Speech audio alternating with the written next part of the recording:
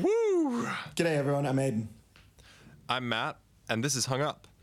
Yeah, so this week we're kind of responding to something my flatmate said. He was like listening to our last episode and some of our past ones, and he was like, you guys sound super analytical. Like, I feel like I'm not really hearing you talk about how much you like art and how beautiful you find it, how meaningful it is for you. So we kind of wanted to spend the next 40 minutes or so talking about, you know, what we love so much about art and what is so important to us about it. And what art does to the soul. What it does to the soul, man.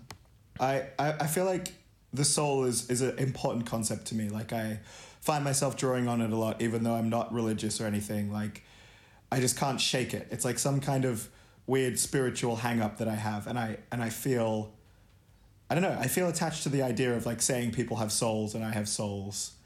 Like, I don't know. How do you feel about the soul? Yeah, I mean, we were talking about this earlier. Like, I feel like it's a very useful word and it's a very meaningful word, and it definitely gets at something that that is indescribable. Yeah. I'm not convinced that I have a soul, but like I could say that if an artist has a really unique voice, I might consider them to have like a very strong soul, or like if like a totally recognizable style, or I even sort of ascribe, or I kind of put that identity of a soul onto an item, Yeah. I think it's kind of like it's a bit of a weeb thing to say, but like they definitely kind of have something that gets me about the like Japanese, like, physical culture. They're like, this chisel was passed down from my like great grandfather and I still use it and it's like still just as sharp, like I sharpened it today, kind of thing. Like that thing really does kind of have a soul to me. Like I think that's cool, and it just feels so naturally true that I'm sort of compelled to believe it. Totally. Yeah, I agree. That's kind of where I'm at. I think that sets us up nicely for a discussion later about, the things that we both get out of art and the things that we're drawn to in art.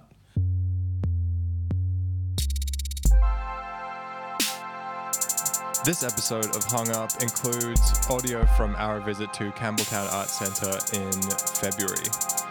We'll put links to that in the description, and you can find us on Instagram at hungup.au.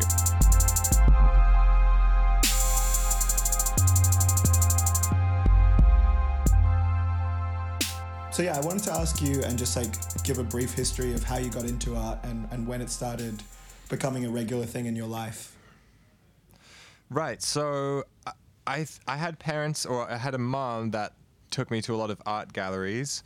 And her mom both like almost insisted that I take an art history course at uni, which was around the time that we met. But it wasn't until like we really started going out to galleries that around that time, 2013, 2014, I think it was. Yeah. That we both, I think, grew a really that we sort of developed a growing appreciation for the gallery as a space, and then contemporary art and local contemporary art as like a thing to do, like just a thing to do on any night of the week kind of thing, like as opposed to going to see a movie or a show. Yeah, and it was like this cool like social thing as well. Like you could get drunk for free and you could like sit in Newtown and smoke cigarettes and talk shit, and that was kind of sexy. And also for me, like I had just moved to Sydney, so it was this kind of exciting way of exploring parts of the city that I had never seen before, and it still is that for me. Yeah, for sure. And then like for me, it was my ex-girlfriend. I remember we were sitting in the Martini Cafe on South King Street, and she had her like published book of readings, like back when they still did that. It's all online now. You don't get your reader, big ugly reader with like poorly copied theoretical essays in it. But she was reading an article about like modernism, and we started going to galleries together, and we started off going to like the big ones like the Ag and going to the Impressionists and stuff. And then eventually, we started going to galleries, and the whole contemporary art world kind of opened up to me. And I've pretty much been fascinated by it ever since. It's had this special kind of appeal. When I went to the UK and lived there for a while, like the galleries was a really cool way for me to, I don't know, explore the city in this really powerful way. Like there was this gallery, the Approach Gallery, that was set in this kind of beautiful like bougie pub, and everyone would be eating these like fucking massive, beautiful roast dinners with like Yorkshire pudding, and you'd walk through the pub and it smelled like beer, and then you'd go up this narrow staircase and it just opened up into this just immaculate gallery, like this big empty space, and they gave it like, you know, these old wooden floors, and the shows there were always so good, and the shows were given so much space and room to breathe. Like, it was really high caliber of like mid to senior artists in what felt like a really personal private space. And I remember I would like cycle there on a Sunday, and I would just feel like so privileged to have this almost like religious space just off the high street that felt like it was all mine. And like, you know, aside from the kind of beauty of just the space, like architecturally, then on top of that, I get this like mind-blowing show. Right. I think like there is this like there is a bit of a sort of anti-gallery movement going on, like right, like we see like people like the White Pube talking about like the hegemony of places like the MCA or the Tate in London, but you and I have this appreciation of sort of middle-sized, small-sized galleries that like really have given us, I think, like a place to feel like free and outside of everyday life.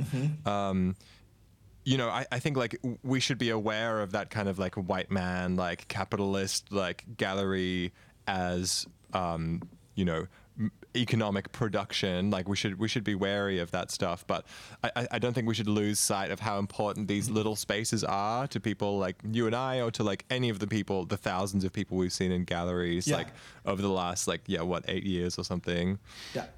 I mean, it's important to note that they're usually taking aim. Like the White Pube are always punching up, and they have specific grievances with institutions, you know? Like I don't think they're aiming that gun at, you know, local artist-run spaces or anything like that. No, they're not. Yeah, but it's funny because, you know, I haven't been to the MCA since I've been back, so it's probably been like 4 or 5 years. I don't really have a desire to go, but, you know, institutions can have their own, you know, charms as well, I suppose. Yeah, they've got their own vibe. I really liked the Barbican in the UK. Like, I saw a lot of cool shows there, and like the White Pube have just been like destroying them, mostly because of their like hiring practices and racism and stuff. But like, it hurt a little bit because that even though the Barbican was an institution in London, to me, which was such a hectic city, like I did find a lot of kind of like peace and privacy and a lot of these similar feelings that I've had at smaller galleries. So it does hurt a little bit to see them like take it down. But I don't think, again, that they're taking shots at like members of the public who have had good experiences there. They're really, you know, their critique is systemic.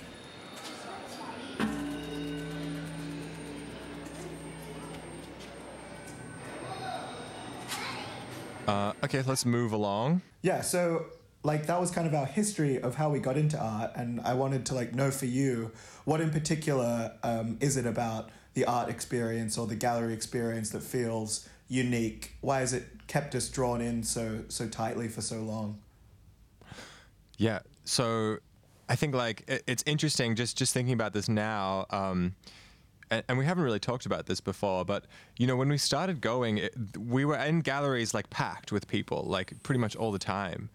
It felt like it was a Wednesday night thing, and the social stuff was as big as the art experience stuff. But these days, you and I will go, sometimes just even on our own, to do that kind of thing. And I think what I have found, just speaking for myself now, is, you know, like, some kind of freedom in these spaces to like just to like it's almost like a meditation, like or I mean, I used the word an escape earlier. Like, you know, a lot of the time you're being shown things from the world, like it's not always that you're seeing a show that's like about abstract shapes, for example, although that is fun when we see it. You know, we'll go to some political stuff, but I think just the very architectural like principles of these kind of places, and then like, you know, like I think like you could train an AI to detect what a gallery looks like, right? Like they're not all completely unique, you know. What I'm saying is that I think there's like some kind of architectural like response that I have to these spaces that just, it feels like, you know, a place of like exploration and this kind of open, like gentle, humble kind of human experience feeling. Yeah. Whereas like, you know, you're at your job or I'm like doing anything else in my life, and it's like you're sort of unaware of that stuff. And like, Totally. like I just want to like steal your line earlier, which is like, you know, it's not a church, like it's not fusty, but we do feel like kind of like this sacred feeling in those places, you know? 100%. There's definitely this like change in mood, right? You're like, now I've walked into the space like for seeing. It's like it's another type of activity, like where it's like playing sport, or it's a certain type of mood that you're kind of put in, which I really love. For me, it's a really like raw, vulnerable, if it's a good show. And I always get at like the threshold of the gallery, like I open up and I get this feeling of just, where were we at? I think it was called... Station Gallery? Is that what you're talking about? No, the one in Marrickville, I think it was like Airspace Projects or something like that. Yeah, Airspace. Yeah, Airspace, that's right. Airspace. And I kind of just came to it and it was just like funky little weird space. And just like the moment that I start to see the art and see the gallery, like, you know, ahead of me, I get this like real excitement, this freedom that I'm going to be taken into like another world, and that I'm going to be given the opportunity to, you know, be in this state that you're talking about. It's almost this like it's this calm excitement, this openness, this anticipation of, you know, all these new worlds that you're about to engage with. Yeah, absolutely. So we're not art experts, like we're not curating shows and we're not writing in journals and stuff like that. But I think we really do feel comfortable talking about art, for one, and secondly, we feel very comfortable in galleries. So just like following on from that, can you explain for the listeners the hung up room sheet policy? Yeah, so just to say, like, we really like room sheets. We don't really have anything against room sheets. The thing we're a little bit suspicious of is... I've been collecting them. Yeah, you collect them, you've got a manila folder, it's a really nice keepsake, and we refer to them a bunch. And but yeah, when we walk into a show, we like intentionally don't look at the room sheet. We don't pick it up. We don't want it. We don't want the artist's take. We don't want the gallery's take, and we don't really want to even know, you know, quote, important details about the work yet. To the point where we will refuse it if someone offers it to us. That's really funny. Like someone will be like, can I interest you? And you're like, no, like hands up. It's not, can't touch it. Yeah, exactly. And that's just about, I think, preserving that moment that we're talking about, which is this, you know, the White Pube talk about embodied criticism. John Berger, in his Ways of Seeing, talks about, like, you know, you don't need to be an expert. You just need to be a human. You know, you need, you know, if you're a human, if you know how to feel, if you know, what emotions are and you felt them and you're comfortable feeling them, you will understand the work. And so I think we are trying to, like, take away that analytical stuff, take away, you know, a bit of the context, and just, you know, trust ourselves first. And then after we've done that first kind of cycle, then we'll pick up a room sheet, or maybe we'll chat to someone who's at the gallery and get that extra level of detail, which, you know, at that point I think is really rewarding and valuable. Yeah, we see things twice, especially if they're very resonant for us. You know, we see them in these two different lights.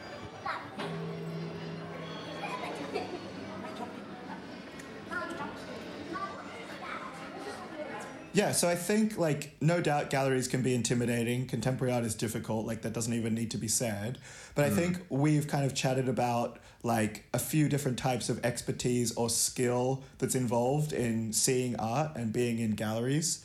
I think the first one that most people get exposed to and, like, unfortunately get hung up on is the kind of academic art historical skills. And then the second one, which I think is more interesting and more valuable, is a sensitivity to materials and how things are made, you know, what the history of those materials, like, you know, having that knowledge is really powerful. And then the third one is what we've been talking about, which is this receptivity and comfort to being in the spaces, and for that state, you know, that, you know, what would you call it, like openness to that experience of art. I think between the two of us, on that second one, like in terms of sensitivity to materials, you're definitely like a lot further down that rabbit hole than me. And maybe you could just talk on, you know, what that stuff means for you. Yeah, sure. When I'm looking at a work and like I can sort of see how the artist has made it, I think like I really feel connected to the conception of the work. And like most of the works that we've seen, and we've probably been to like, I don't know, whatever, 100 galleries, 300 galleries, don't know how to put a number on it, but 90% of them sort of were conceived outside of the gallery and then moved in, and then I think having some kind of knowledge of like materials and processes has really like brought me this kind of very close connection to a lot of the works that I've seen.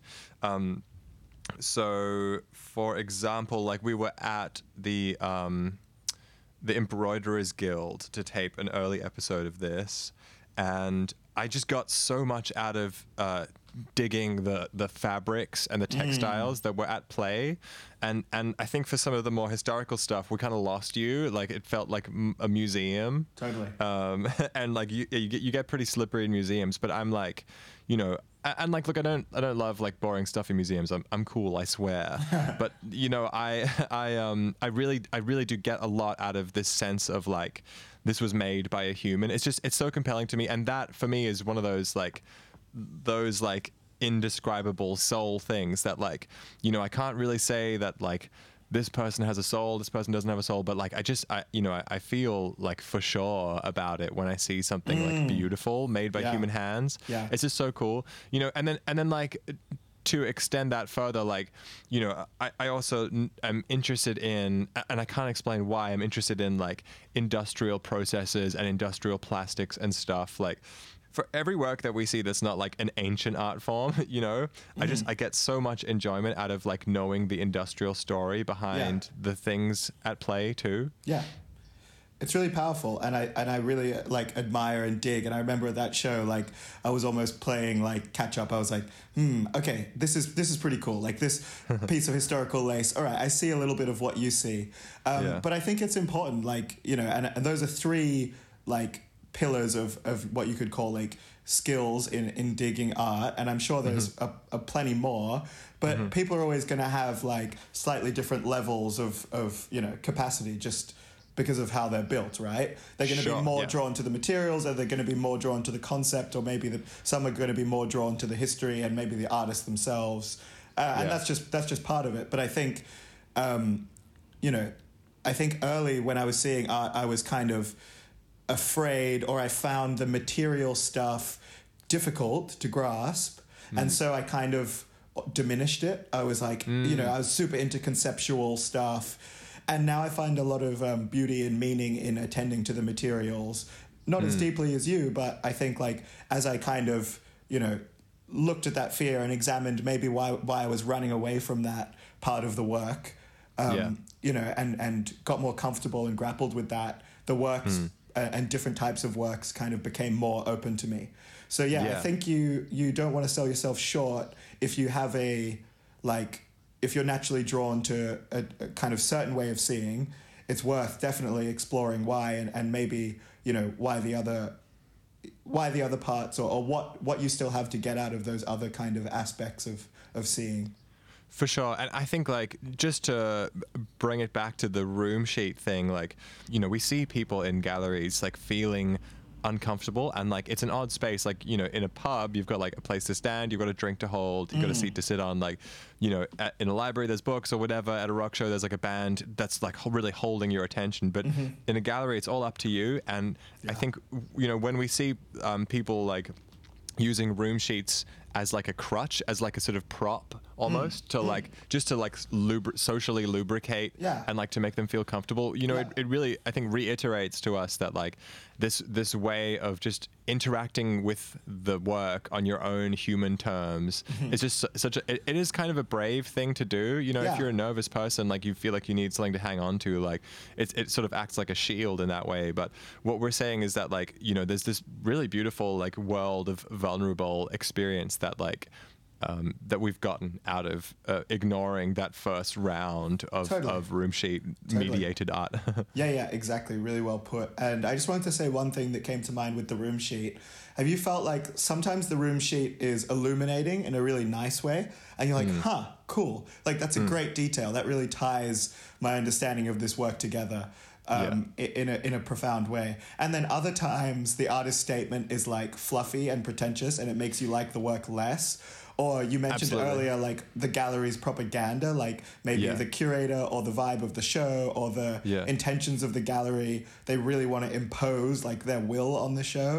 And then that can be annoying as well. So like, the room sheet has a lot of, interesting baggage. It's almost like you could do a whole show on it because it really is. Yeah, that's true. It's so funny that it's such a, it can be. I know shows that have like experimented with the room sheet, but it's almost, it's so like declarative and like stuffy in comparison to like the breadth of experience. You know, it has the prices and the titles and everything's given like the same standing. But not to knock it. Like I think that they can be very valuable, and I wouldn't leave a show without picking up the room sheet and thumbing through it later. And I have room sheets in my room, and I like them as like mementos and memories. Yeah, absolutely. They're great things. Yeah. Most of the time, the room sheet's all we can afford to take home from the gallery. Yes. If not like, a tote or something. And the other thing is like, sometimes like we've gone to see a show, especially like the bigger shows, and the galleries, like a place like Art Gallery of New South Wales, they're not just like a gallery, they're also like, they're kind of at the behest of they feel the pressure of some kind of like governmental, like touristy, like representing Australia kind of stuff, and they like dumb the heck out of the little plaques next to the works, and we like several times in that we're like, well, that was a stupid reading, like why, like what a narrow-minded reading, like, and I think we got so we were well placed to be like in that show because that stuff just like didn't faze us. We weren't like colored, our opinions weren't colored by their like kind of dumb, like broad stroke, like sort of undergrad readings. Cool. And then I guess let's say a little something about the kind of textbook stuff. Like, I think now the kind of trend is to be quite critical of art history, especially like Western art history, and say like you don't need to know about it. And I think that is true and that is cool. And I think some of my experiences like studying art at uni were really dry. Like I did an art history unit and I remember being like, in a room full of people who liked this really specific thing that I liked.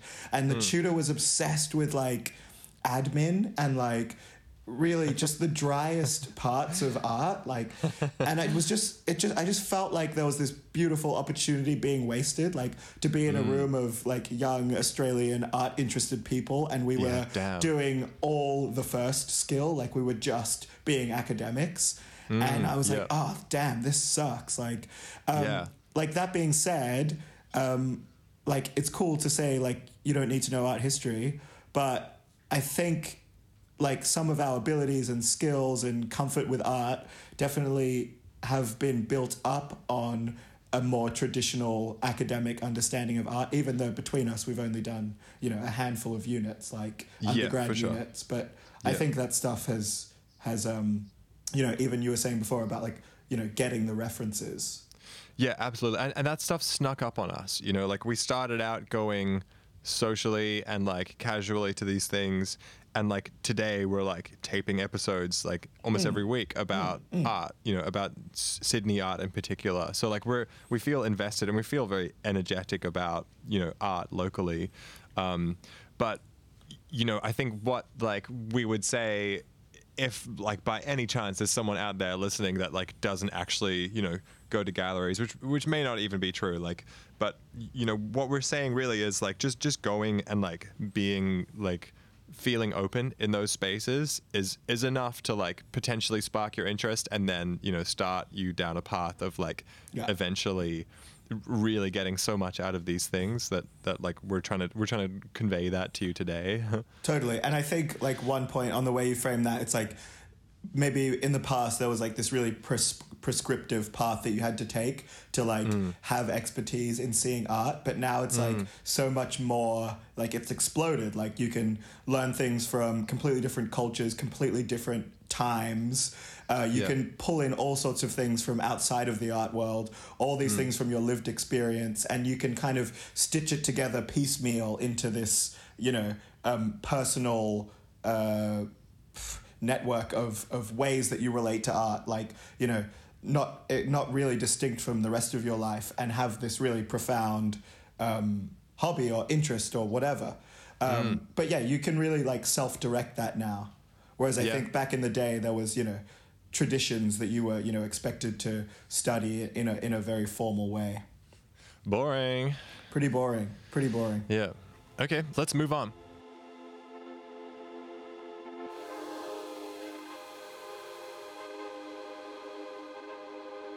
Okay, cool. Yeah, so I just wanted to like jump off this discussion of like how we've come to be comfortable with art, and how, you know, how important it is to us. With this really beautiful day we had like about a year ago, I had just kind of come back from the UK, and we were wanting to get out of the inner west, and we saw Campbelltown Arts Centre had a show on, and we'd never been there, so we like drove there, and I remember it was like a stinking hot day, and we were like listening to fucking Stereolab or something in your car, and just like chatting and talking a bunch of shit.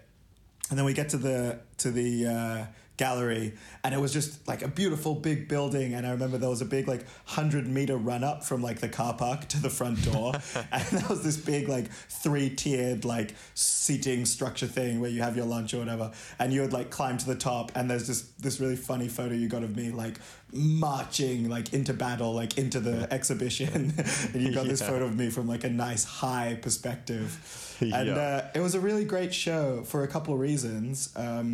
But I just wanted to talk a little bit about, like, just from the show's website, because it had this really interesting, like, history. It was kind of like a retrospective of the legacy of this Western Sydney uni. So I'll just read the first 2 paragraphs from the website. It goes, in times of alarmingly diminishing art school options in the tertiary and higher education systems, Space YZ, curated by Daniel Moody Cunningham, draws inspiration from the visual arts legacy of Western Sydney University, formerly known as University of Western Sydney. And it goes on, from the first graduating class in 1986 to the final cohort as the curtain closed in 2009, the art school was a pioneering hub for experimentation and risk-taking across a broad variety of media. So this show was just a big kind of collection of work produced by students, you know, across that time. It felt like such a exciting it felt like such an exciting young people art show to be at. Yeah. And I think part of what made it exciting was that there were some failures in there, you know, and each success or failure really set us up like in a moment of suspense for the next one. Like, will it rock or is it going to suck? Yeah. And yeah, there were some great works in it. We'll get into some particular works. I remembered feeling like even just like in the entrance reading that description of the university, like an actual pang of like sorrow in the sort of, what did they say when the curtain finally closed in 2009? It really got me. I was like, damn, what are all these beautiful young artists going to do now without this? Yeah, man. Without this, so that was, you know, that was a good case of like, you know, the room sheet setting us up, I think, in a nice way. For sure, yeah. It's a very cool space, and I guess something should be said about it being in the West and in Campbelltown, and you know, the state of what's happening with the kind of big inner Sydney unis now, like SEA getting squashed into USyd and stuff, and but yeah, it definitely, the like historical tethering, like people talk about like cultural cringe or like the Sydney art scene being small, so I find it quite exciting to be tied to like a history in this country and in this place.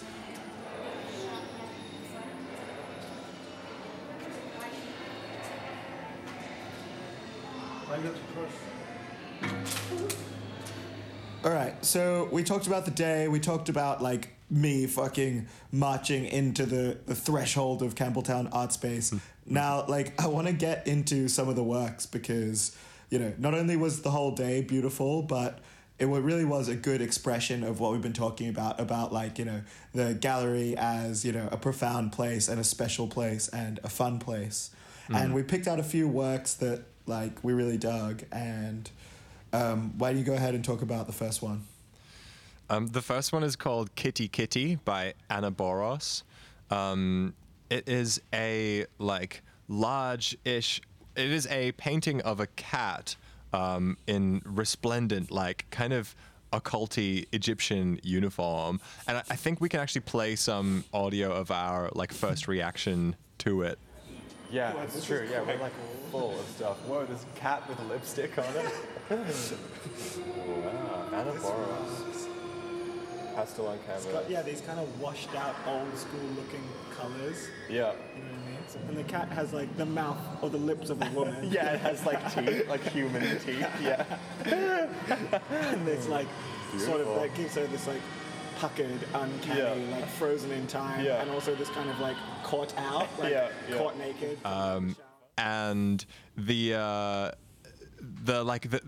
lipstick in particular on the cat and its teeth really like tickled us. And Yeah. I think like something about the fun and the joy of this painting, like in 2006 when it was painted, like you could totally have used a very cutting edge sense of the word random to describe it. I think that was just, it was so fun for us, and we spent a good like 20 minutes in front of it, like describing it and like resonating with it and just vibing with this like really fun thing. And then on the website, the artist has got just a really cool like recollection of the time that they had at this uni, at like Spacewise Ed. I'll just like read a little bit from it. It's like, the parties and the music, my singing performances helped light up Z Block. Teachers just wanted us to be happy and express ourselves. Sometimes I would buy a bucket of ice cream and cones when Z Block would get really hot in the summer, and got the workers like myself to help themselves. So cool. So fucking cool. I'm just reading down the bottom of her bio. She's like, how far I've come. Besides being a capable and dedicated artist, I'm also having fun being the occasional gamer using a gaming laptop. For Wow, me, it's cool. amusing, but we never know where we'll end up. I'm 62 now, and I occasionally help out some Instagrammers to build sophisticated builds in Minecraft. Wow. Amazing. This is the Wow. life. Wow. Yeah, and like, you got to go check out the documentation for this site. We'll leave all the links in the post and in the show notes, but this was just like, there's something hilarious about this work. Like, I don't know if you already said, but like, it's just so funny and fun, and it's got these kind of like washed out, like traditional looking colors. Something about it, like there's this clash of like the absurdity of the cat with like the like symbols of what the cat is wearing. Yeah. It's hilarious. Yeah, for sure. Yeah, it was a really fun and like engaging piece. Yeah, I mean, there's got to be something to be said. Like, when artwork makes you laugh, like, that's the best. Oh, for sure. Yeah, it's like there really is no wit like humor. Yeah. It's the best. So cool. It's really fun. I love this flare around that black hole. There's also like an Ionian column without the capital. All right, cool. One of my favorite works from the show was called Volitional Bus by Kusum Normoil. And I've kind of been following Kusum for a while. I saw her perform at Verge Gallery like way back in the day. And I think she makes a whole bunch of different types of work. But this is cool. I'm just looking at her profile on the website. It says like grad show 2008, grad ceremony, didn't go. Cool. And this work was like, I think there was a few videos, but the one that I remember us standing in front of for the longest was Kusum like on a median strip with like a microphone and like a little amp or maybe something more complex than that, like kind of wailing and screaming and shouting as like the cars whiz by like in the evening. And I don't know, it's a very like cool intersection between like performance and video art and like noise music. And like, you know, when I saw her perform, I was just wild, you know, like complete chaos. That's cool. Okay, that's so cool. Yeah, like doing screamo moves. Yeah, It's just a yeah. microphone and a busking amp. Big time screamo moves, and you can't see their face. Yeah, you can see her absolutely hollering into that microphone. Hard to say where she is. It looks like she's in the city somewhere. There's like big, like, you know, art gallery exhibition flags going. Yeah.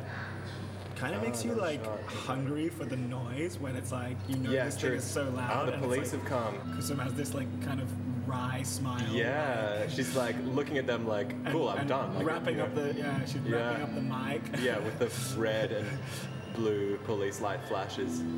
Cool. She's like, I did it. Like, So badass.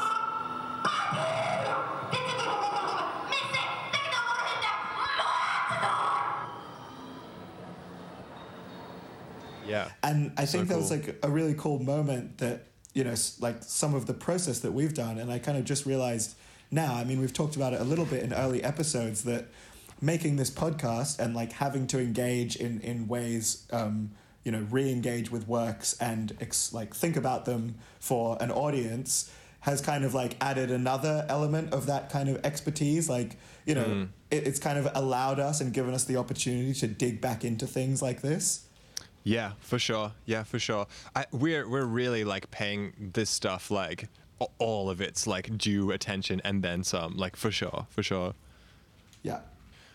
We loved this work. We were enwrapped watching it. Like I think we saw the whole thing loop through at least once, which is like kind of rare for us and video works. We were. That's exactly what we were. Yeah. Yeah. And then on the list we actually have another video work, which is kind of funny because video work can be tricky sometimes. But I'm gonna let you describe this one. I just want to talk about like the way the work was set up. So it was like as if you were in like an artist share house, like lounge room, and on one end was like an old TV with the work on it, and you sat on like a big squashy comfy couch. I remember it had this like big fat arm, and you were like, it's perfect for like sitting a beer on, like you could put your beer on it and it like wouldn't fall over. It was a beautiful squishy couch, like an actual, like we've talked a little bit about uncomfortable gallery seatings and like arty looking chairs, but this was like something out of like your auntie's like living room. It was so comfortable.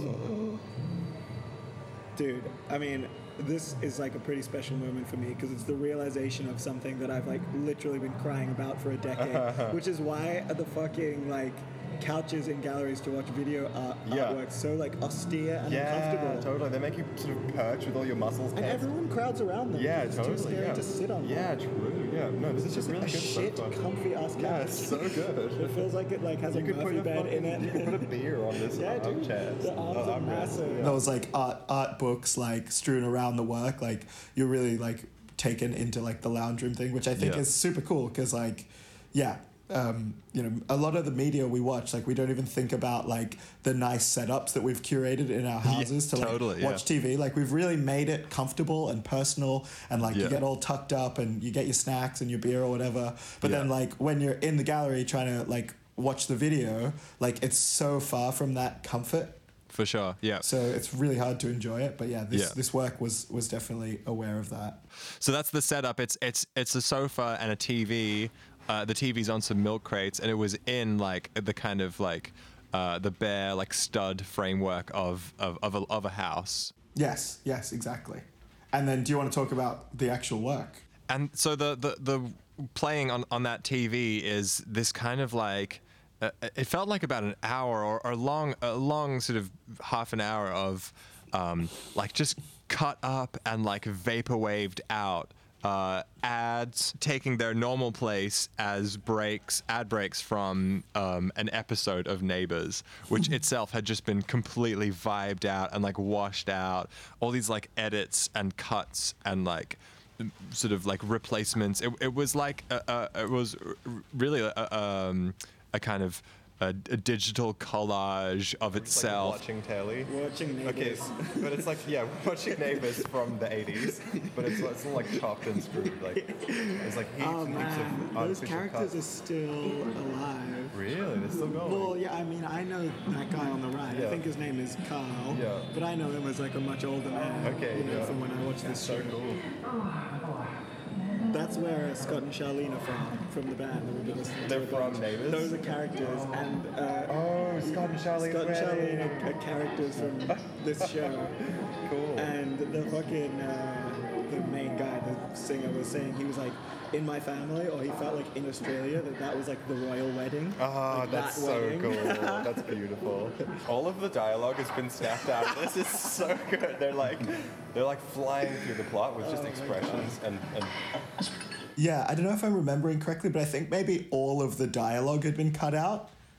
Yes, like, that's right. So, yeah, so they didn't have any dialogue in. That's right. Yeah, so they were absolutely rocketing through the plot, and then like there'd be these huge jump cuts because like there was like 5 minutes of dialogue, and then like all of a sudden everyone's downstairs again, kind of thing. Yeah, and it had a really profound effect. Like, and it was funny, and it was wild, and it was fun, and it was kind of like preempting like I guess modern like chaotic media consumption, but also did really like fun and cool investigations of like sitcom narrative, because you were just getting like the longing glances and like those, you know, the moments where the camera like really hangs to let you feel like the emotion of like a walkout or a breakup, or True, yeah. you know, and then It really exposed all of that overacting that goes on. Yeah, and I just want to say one thing that he has on the list. He goes, it seemed to strike a chord with people because it has a timestamp. That timestamp is frozen pop culture re-edited, a trigger for a memory in being and time. And like for me, I did used to watch Neighbours a bunch with my mom, and it was so funny to see, because, you know, I guess one of the really funny Australian historical kind of things about like Neighbours and Home and Away is that the same actors, the same characters are on the show fucking forever. So I'm seeing like these guys and these women that I know as old men as like much younger people, and that was just like a trip. Yeah, cool. Yeah. It was such a cool work, and to see it from this like squishy, comfortable sofa, with like it had kind of like student accoutrement like scattered around. It had like an art school reader, and like all the milk crates. I forget what else. We might have a picture of it somewhere. Yeah. That was a real like absolute banger of a work. We walked away being like, we were like shook, and we were so hyped up by the experience after that. It was so cool. It's really nice to relive it. And I guess like there was a bunch of other works that we found interesting, some that we thought were just less interesting, like you were kind of talking about it. Like there were plenty of like failures and like, you know, definitely like naive work or work that felt like it was kind of cliche or out of art school, which is good and fine and definitely cool to see in the context of this show. Yeah. And then like we went out and we like, I can't remember the vibe. We had this like pleasant walk through the garden or something. They have like a really nice garden there for some reason. Yeah, we were all excited, like a couple of schoolboys, and they have this a very beautiful like garden at the back, like a very sort of gorgeous like koi pond and little like sitting places and viewing holes and stuff. And we walked around. I think I snapped a few photos, and then by then we were like hungry enough to leave, and we went to probably one of our favorite restaurant chains in Sydney, which is El Jana in Campbelltown there. And do you want to like just talk us through? Actually, let me just say like the one thing that I remember about that is that so I've got an El Jana up the road here in Newtown, but the first thing that I noticed when the food came out was that all the servings were bigger. Yes, dude, it's way better. It's way better. So like El Jana is cool because like I came back to Sydney and like everyone was like hyped on it, and like we had it a few times together and it was great. But the one in Campbelltown, like it's on another level. Like they're definitely shortchanging you in Newtown, like no doubt, right? For sure, yeah, for sure, yeah. But yeah, that was such a beautiful meal. I might actually get some tonight, dude. Not kidding. Dude, I've been. Did you see my dinner last night? I got this whole chicken and I brined it in pickled juice, like pickled chili juice, and then I've just been like. I was going to roast it, but I've wanted like little piece of chicken, so I've just been like carve off the breast or carve off like the thigh and just like fry it up or roast it. But it's just been sitting in the pickle brine for like a day.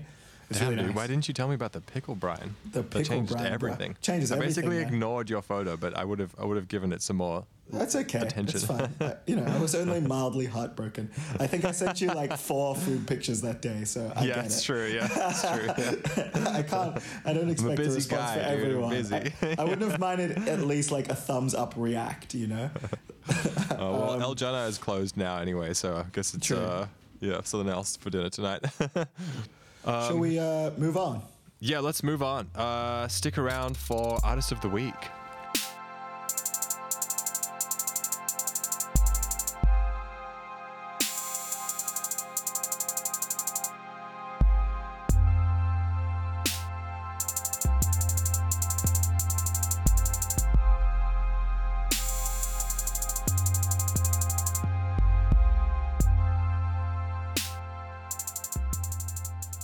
Our hung up artist of the week is Kazuya Yoshino.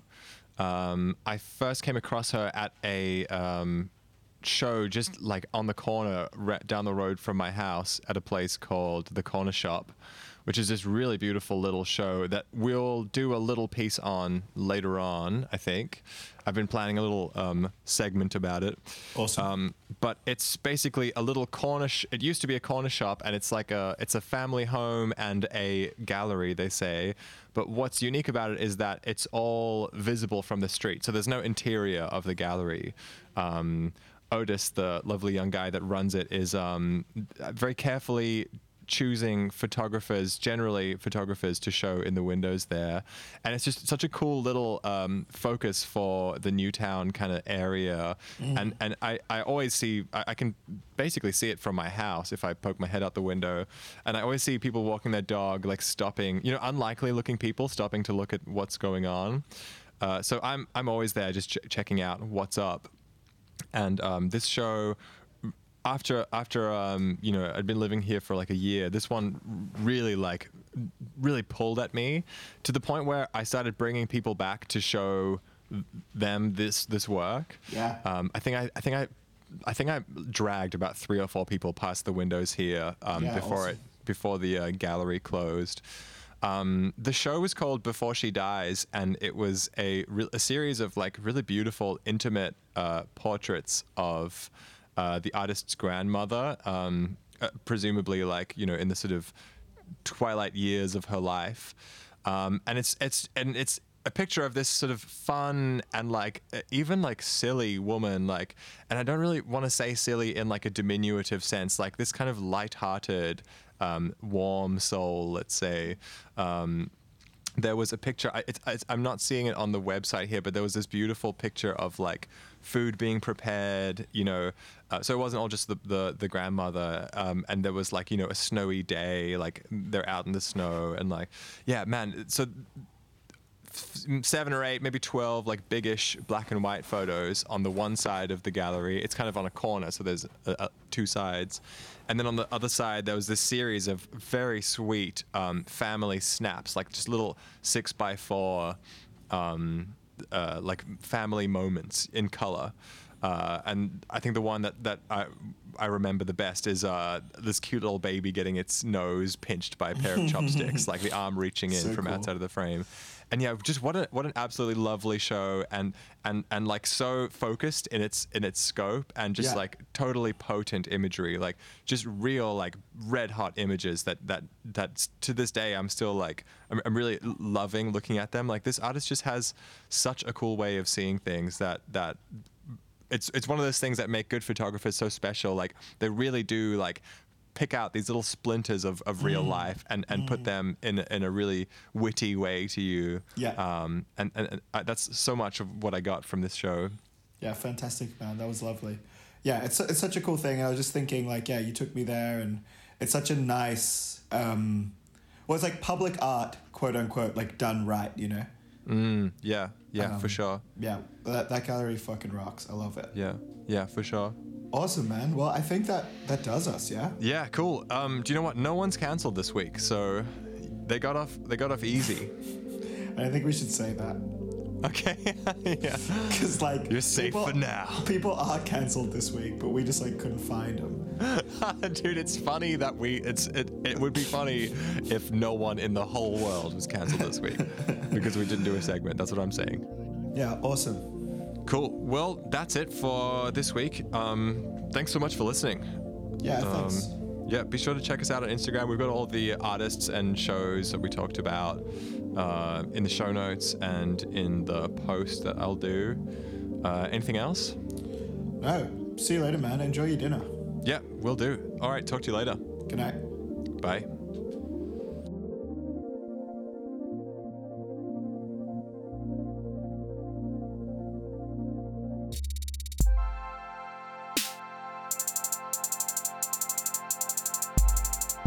It's about time. Okay, she complimented us. And now they're girls catching up, micro face masks on, and their hair got up in town. Parents satisfied.